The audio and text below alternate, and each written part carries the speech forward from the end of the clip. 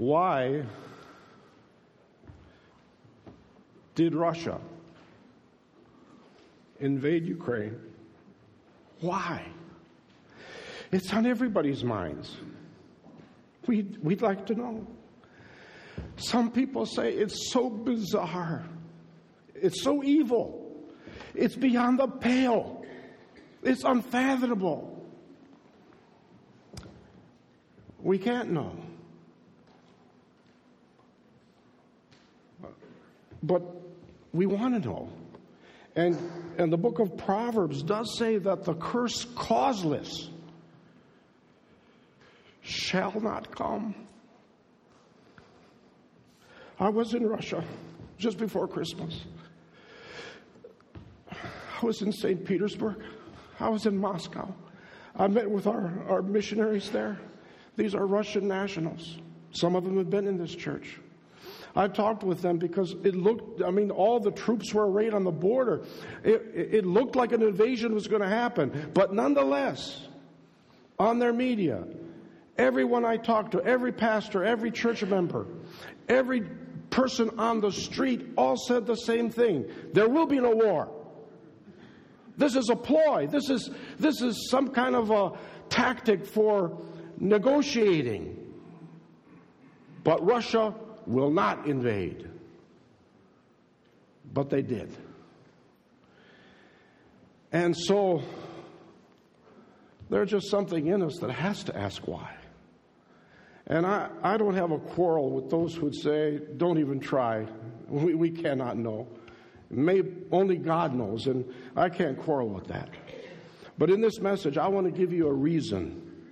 In fact, reasons why Russia invaded Ukraine.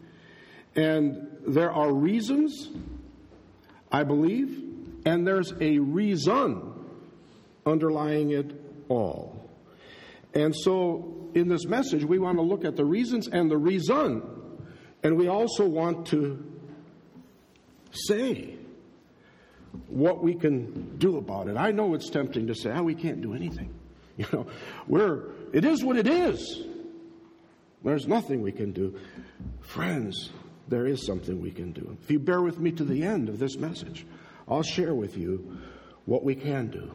But first, I want to paint a picture to you of how evil the authoritarian communist rule is upon people. You can see why the Ukrainians are going to fight to the death. They know this system. They don't want it. And I'll give you just a couple examples that shows you how hard and difficult it is to live under that kind of regime. My father got out of the Soviet Union from Ukraine during the Cold War. Just when the Second World War, actually it was during the Second World War, just when it was heating up. And he landed in South America, in Argentina, as did 4 million other people from the Soviet Union ended up in South America. A lot ended up in the United States and Canada, but 4 million ended up in Argentina. My father wasn't saved until he was in his 20s, and he went into a business school in Buenos Aires. This was the capital. And that country is an impoverished country, and the communist doctrine sounded appealing. It sounded good. Distribute the wealth. Oh, we'll all be the same. Wonderful. And so as the propaganda was filtering through the universities, and my father was studying there in this business school, there were a couple brothers who bought into it. They said, yeah, that's right. That's the place to be, the Soviet Union. That's the place to be. And they realized that they would have to give up their personal freedoms. They realized they do that, but they thought they were. We won't be able to say what we think. We'll be restricted. But we'll have guaranteed income, a guaranteed job, free health care. It'll be worth it. One was married, had children. The other one was single. So they decided on this plan that the unmarried one would go first. And he would live there for a while, and he would communicate back to his married brother what the true conditions was, because they realized they couldn't write in a letter anything negative about the Soviet Union. So this was their code. And by the way, during the Cold War years, there were nearly 2,000 Americans that defected to the Soviet Union. So some people buy into the propaganda. But their code was simple. The brother, after he got a pretty good idea of what conditions were really like, he would send a letter back to Argentina to his married brother. And in the letter would be a picture. The letter would talk about how wonderful everything is.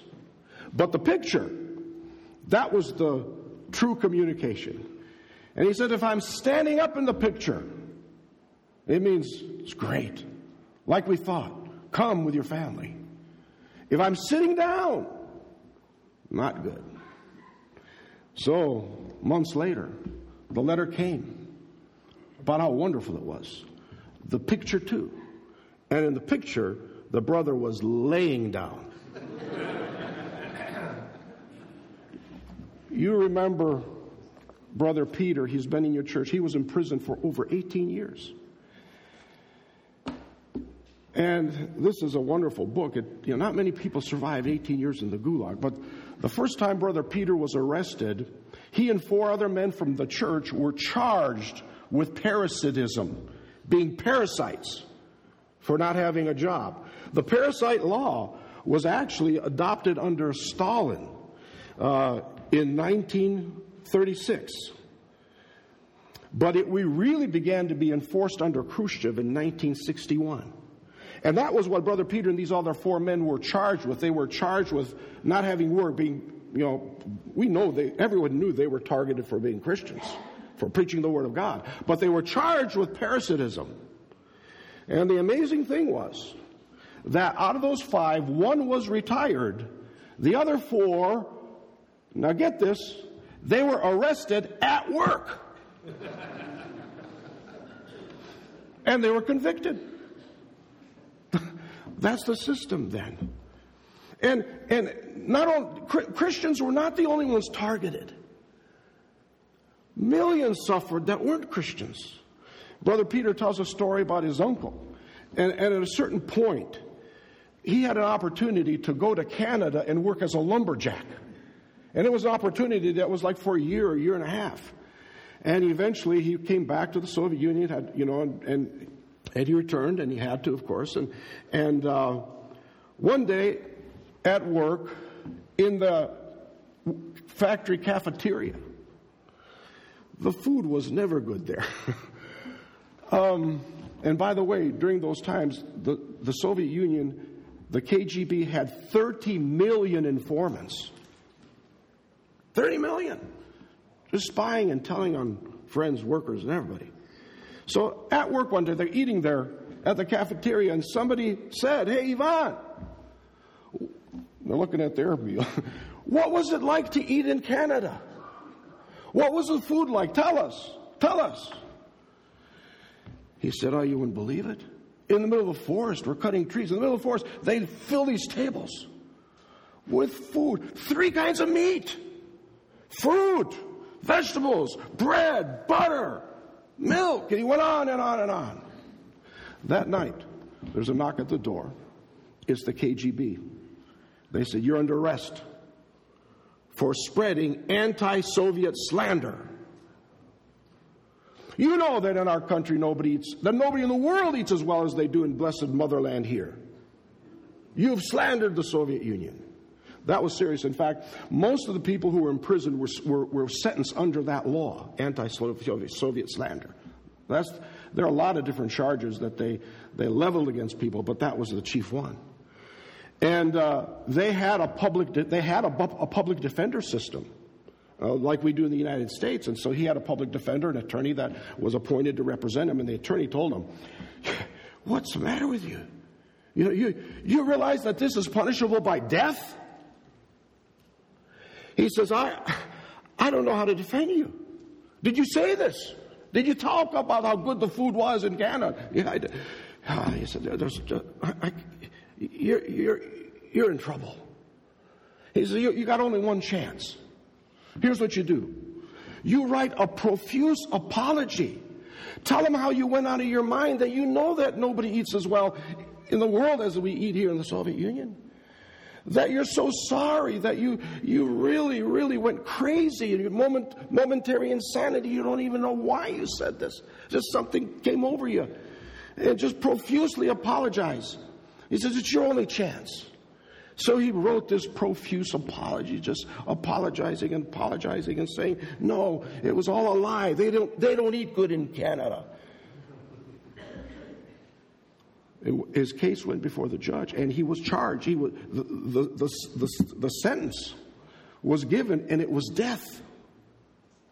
It was death.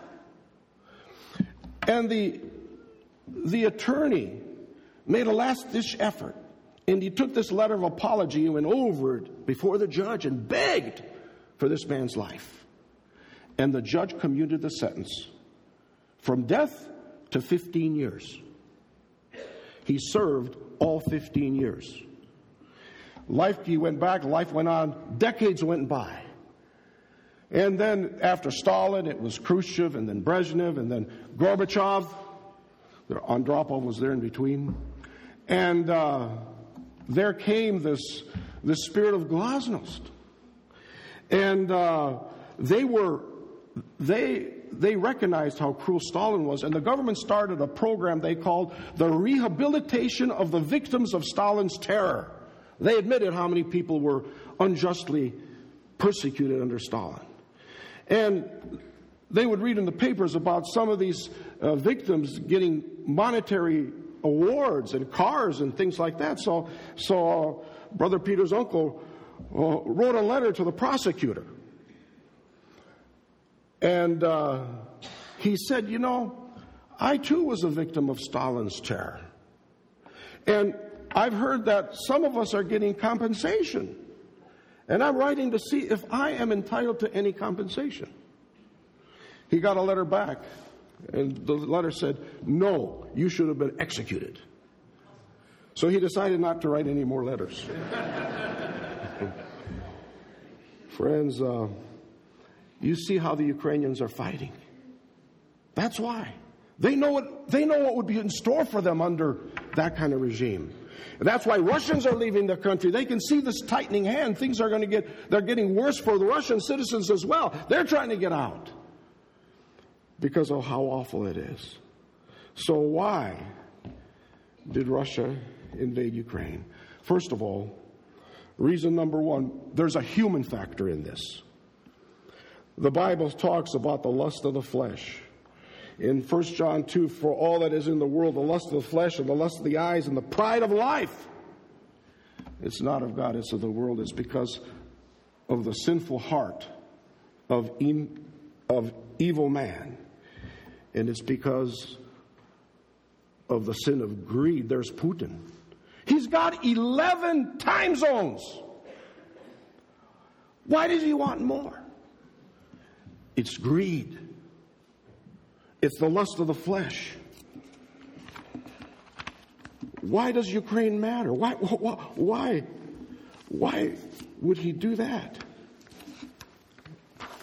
Friends, let me give you just some information about Ukraine that might explain a little bit why he's so greedy.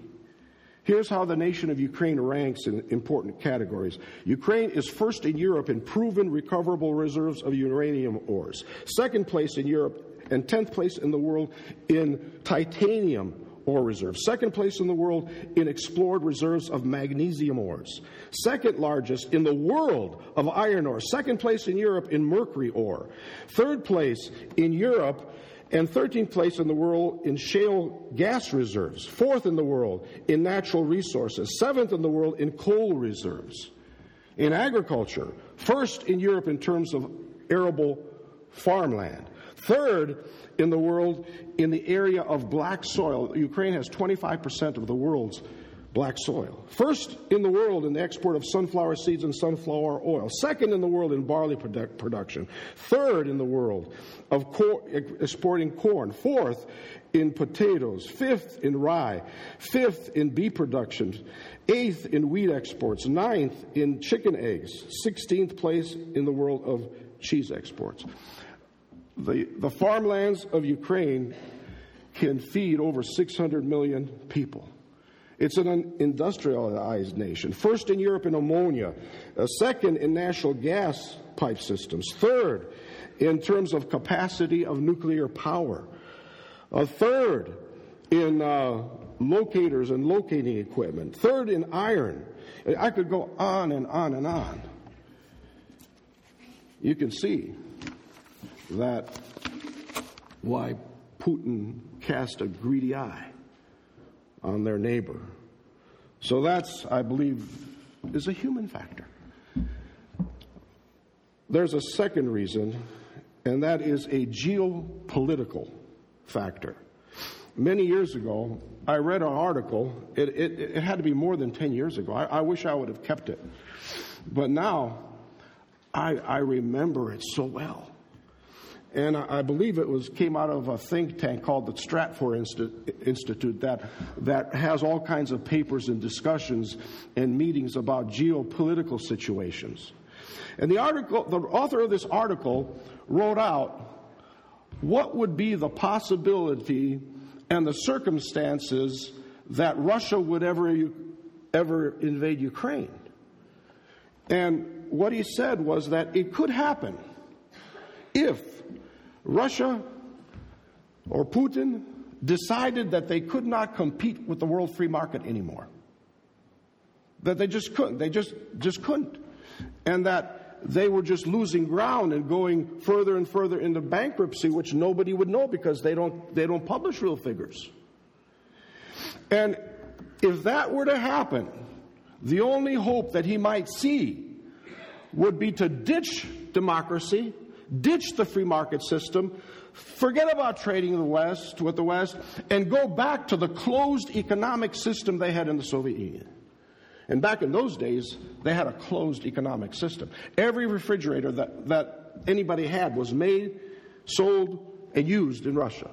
Every pair of socks, every pair of shoes, everything was made, shipped, consumed within the Soviet Union. They didn't trade with the West. It was a closed system. It was not efficient. There are things there that they needed that they couldn't get, and that's why they allowed the black market to flourish. They couldn't exist without the black market. The other way they got by with such an inefficient system is that during the Soviet times, they allowed every family and even city dwellers to have a little plot of ground where they could have their own garden. Those gardens represented only 3% of their tillable land. Yet, they produced between 25 to 50% of their entire agricultural product. So this author went on to say that if he was going to try to go back to a closed economic system, it would be impossible without Ukraine. They would absolutely 100% need Ukraine. Otherwise, they could not return to a closed economic system. And then he went on to say something that is now striking, just striking. He said if that were to happen, Ukraine would be cut in half. And there would be a new Berlin Wall. And that wall would be along the Dnieper River, dividing Kyiv from east and west. Remarkable. What are we seeing even now?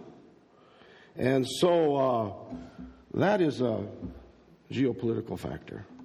But friends, we need to look beyond these things that are earthly things. You know, it's true. You can see those. You can see why Putin wants Ukraine. Solomon said that the eye is not filled with seeing, neither the ear with hearing. To the richest man, it's never enough. But beyond these human factors, I believe that there's a third reason, that is the reason. There's a spiritual factor. And the Bible tells us to beware of Satan. In 2 Corinthians, we said, lest Satan should get an advantage of us, for we are not ignorant of his devices. So we need to look beyond the physical warfare that we see on the news. And and look at the spiritual warfare that is unseen. Ephesians 6:12 tells us our struggle is not against flesh and blood, but against the rulers, against the powers, against the world forces of this darkness, against the spiritual forces of wickedness in heavenly places. It's the devil. It's Satan, who we're told is as a roaring lion, walking to and fro from the earth, seeking whom he may devour. When the Soviet Union collapsed, that was a sad day for the devil, because there was an open door to preach the gospel. And there was such a harvest of souls. Millions came to faith in Christ. And amazingly, while this harvest of millions of souls occurred all over the Soviet Union, in no place was it as pronounced and profound as in Ukraine.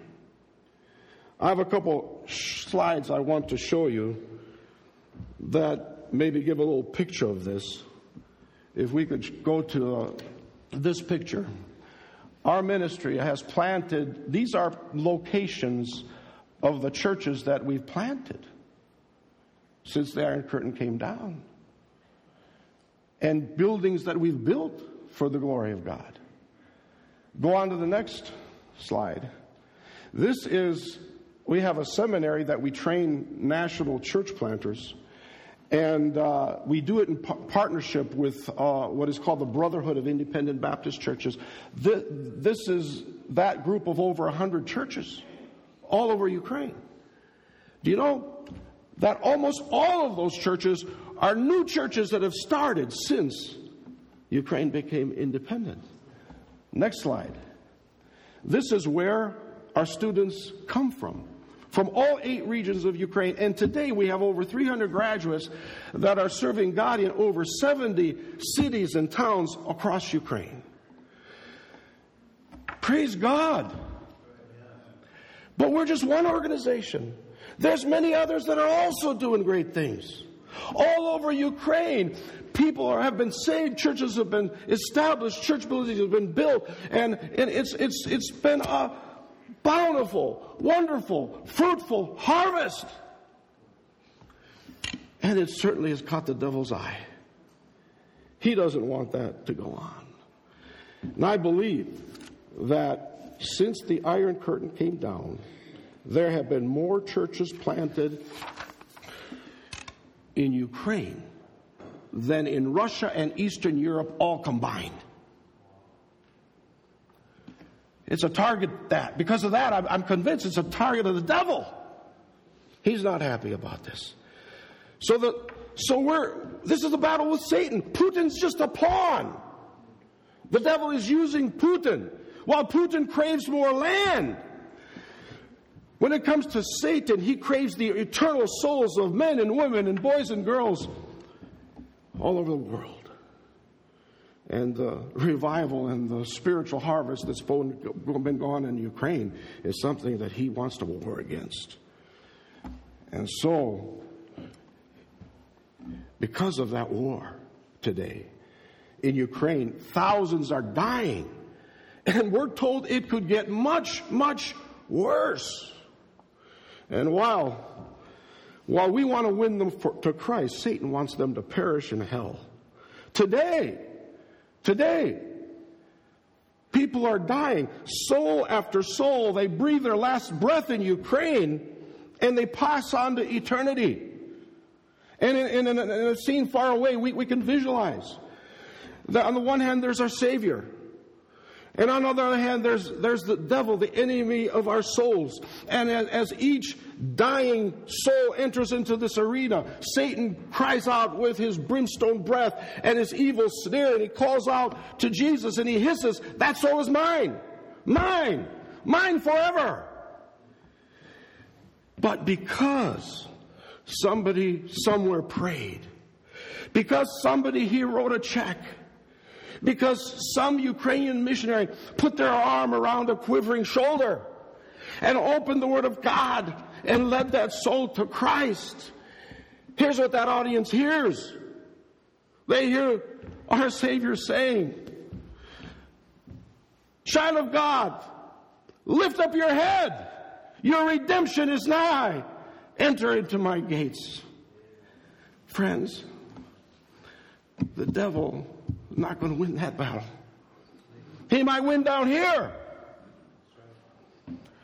But praise God, we can win people to Christ and win battle after battle with the evil one. Friends, that's what this is about.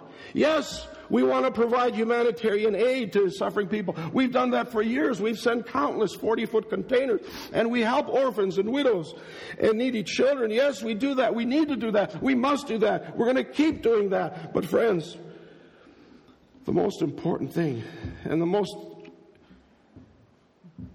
central focus for Beam is we want to see souls saved. And this is a great opportunity. I don't know if you know, we have a long name. We always say either Baptist International or BIEM. But the whole name, I bet a lot of you don't know what E and M stands for. We are, most of the time, a lot of times, when somebody introduces us and tries to say the whole name, they usually say Baptist International Evangelical Missions. That's wrong. That's not who we are. What is BIM? It is Baptist International Evangelistic.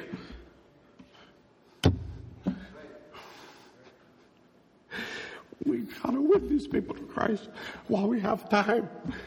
The time is running out for many, but we can. This is what we can do. This is what our missionaries are doing. We got a video from one of them, how he pours his heart out and how he sees his role. And it's our role. It's our role together with these guys we have spread all over Ukraine. This is our job. If we could roll that video. Приветствую вас, наши родные, наши молитвенники, сотрудники миссии БМ. Огромное спасибо вам за то, что вы молитесь о нас. Это ощущается. Спасибо вам за любую поддержку, за финансовую. Could you stop that? We got the wrong video. That's the one without the translation. If we could go to the beginning and turn it up so I can translate as he speaks. Excuse us, we didn't get the right one in there with the translation.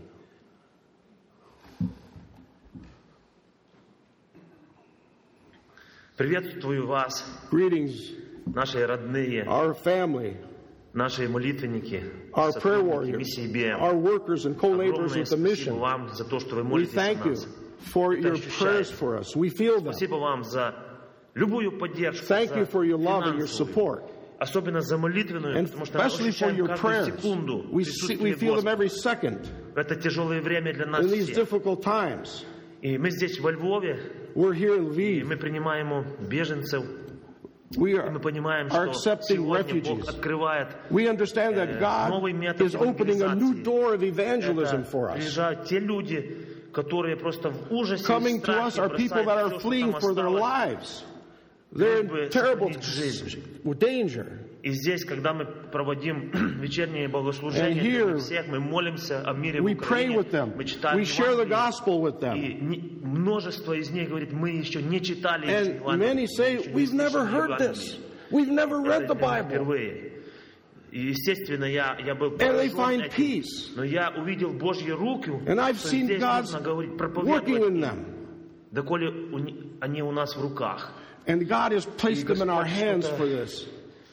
Невероятное делает их And they сердца. cry, they И эти weep. люди просто плачут, рыдают, потому что говорят, мы здесь нашли покой. And they say, we have Мы found здесь нашли peace in покой, потому this. что здесь такие Who are люди. you people? Здесь такие люди. Я We говорю, can't эти believe люди, this. Божьи люди, Helping которые us. служат вам. And I say, we're God's people. Потому что We're Бог нам helping you служит, Бог because нам God все has делает, blessed Бог нам us. все дает. И And most of all, главное, Он дал нам He прощение has наших given грехов. us forgiveness И of our если здесь не sins. будет жизни, то And там we будет know that if вечная we жизнь. lose our lives И down мы here, просто все в таком шоке. we'll have И говорят, life мы хотим forever тоже, мы with хотим тоже. И Him. некоторые And из these них people are in shock. просто заново начали And мыслить. see their life У них просто не anew. было покоя, а Бог And дал they have им peace покой. now. Я верю и надеюсь, And что I где бы really они ни были, believe потому что они A lot уезжают, of these will just далее, pass through that. Wherever they go, верю, что they're going to с ними continue to walk with Господь, Christ. и что They're going Бог to их end up in найдет, God's и они churches. будут в Церкви Христовой. Я так верю и I надеюсь. believe Спасибо this. вам огромное, друзья наши. Thank you very much Спасибо for your за help. то, что вы молитесь. Thank you for Сегодня your подключаются и наши соседи, которые не Our верующие, neighbors are starting но они to help. также помогают We're нам. sharing Они the ведут к gospel себе with them. беженцев, и мы вместе сотрудничаем. And we know there's going to Я им be fruit рассказываю from this as Евангелие. well. И Бог невероятно что-то делает в их жизни. God is Я doing верю, что amazing это things in people's прикосновение, hearts here. которое имеет церковь к нашим соседям, оно And так we просто have не останется. a great Будет opportunity. плод. There's going to Спасибо be вам. fruit from Вы this. делаете огромную работу. We're doing a great work. Спасибо вам, что Thank вы у you. нас есть. Thank Я you не that знаю, God is как with us. еще. I don't know Я what else to благодарю say. Бога за то, что вы нас не оставляете. But thank you have not Спасибо вам forgotten еще us. раз. Once Бог again, вас благословит. Я Thank постараюсь you, еще вам and показать, may где God это bless все you. происходит у нас в церкви, как мы принимаем. he goes on to kind of show some of the scenes. But friends, what an opportunity. This is where we come in. This is where we can do something. We can pray. We can give. We can encourage others to meet this need. Do you realize that this might be the greatest opportunity we've ever had in our lifetimes to win souls for Christ? When the Iron Curtain came down, people were hungry for the Word of God. They accepted Christ in droves in the beginning. But then, as materialism and worldliness crept in, that slowed down and it cooled off. But now, because of the war, there's a whole new openness. Among our churches that you saw on those maps and across all these churches across Ukraine that are preaching the Word of God. In every home of every church member who's got a basement, every church basement is a bomb shelter. But it's not only a bomb shelter, it's a revival meeting. Folks aren't only being given food to eat and a place to sleep, but they get on their knees and they pray. They're ready to pray now. They weren't before. They're ready to listen to the Word of God now. They were not before. But best of all, their hearts are open, and as you heard Yura say, with tears, they eagerly receive Christ and accept Him in their hearts. And so, friends, this could well be the most significant event of our lives. There's been some significant events that we all remember. This might be the topper of them all. But it's also an amazing opportunity to win battles for Christ. Today, as 40 million Ukrainians are in peril, this may be the greatest need you've ever heard of. It may be the greatest opportunity to proclaim Christ and deal the devil a blow. This may be the greatest chance we've ever had to make a difference. Wouldn't it be wonderful? Wouldn't it be wonderful if after our lives were over, and we along with God's children are looking back at these times from over the bannerments of heaven, that we could look back to this time and be able to say that when our generation faced their greatest test, that when we were presented with our greatest challenge, that when we saw the greatest need we could ever imagine, that when we had the chance to strike the devil's plan a mighty blow, that we did not miss. That when we stepped up to the plate at life's most important moment, that was the time we mustered forth our greatest effort for Christ. That was the time we prayed the hardest. That was the time when we shined the light of Jesus the brightest. That was the time when we wrote our biggest checks. That was the time when we proclaimed God's word the loudest. That was the time our generation stood tall. Let's go with the plate. Can we say with the Apostle Paul, I am debtor. We're a debtor to the lost. Ukrainians and all peoples of all nations were debtors. He also said, I'm not ashamed of the gospel. And then he also said, I am ready to preach the gospel. Friends, we have a wonderful opportunity before us. And you folks in this church has, over many, many years, done so much for the Lord's work. I know your hearts are touched. I know you're not going to miss. Beam is not going to miss. We're going to be stretched. We're sending finances. We're sending humanitarian aid. We're going to be evacuating refugees. And when it comes to making supplies go in after things get worse, there's going to be risk in this. But this is where God put us. This is our opportunity to be of useful service to God. Pray for us and pray for Ukraine. Our Heavenly Father, Lord, we thank Thee that Your word will always prevail, that no matter what, when the final events unfold, the devil has lost Ukraine. And in fact, because of the devil's wicked ways, more came to Christ than we can ever imagine. Help us to do our part. We pray in Jesus' name. Amen.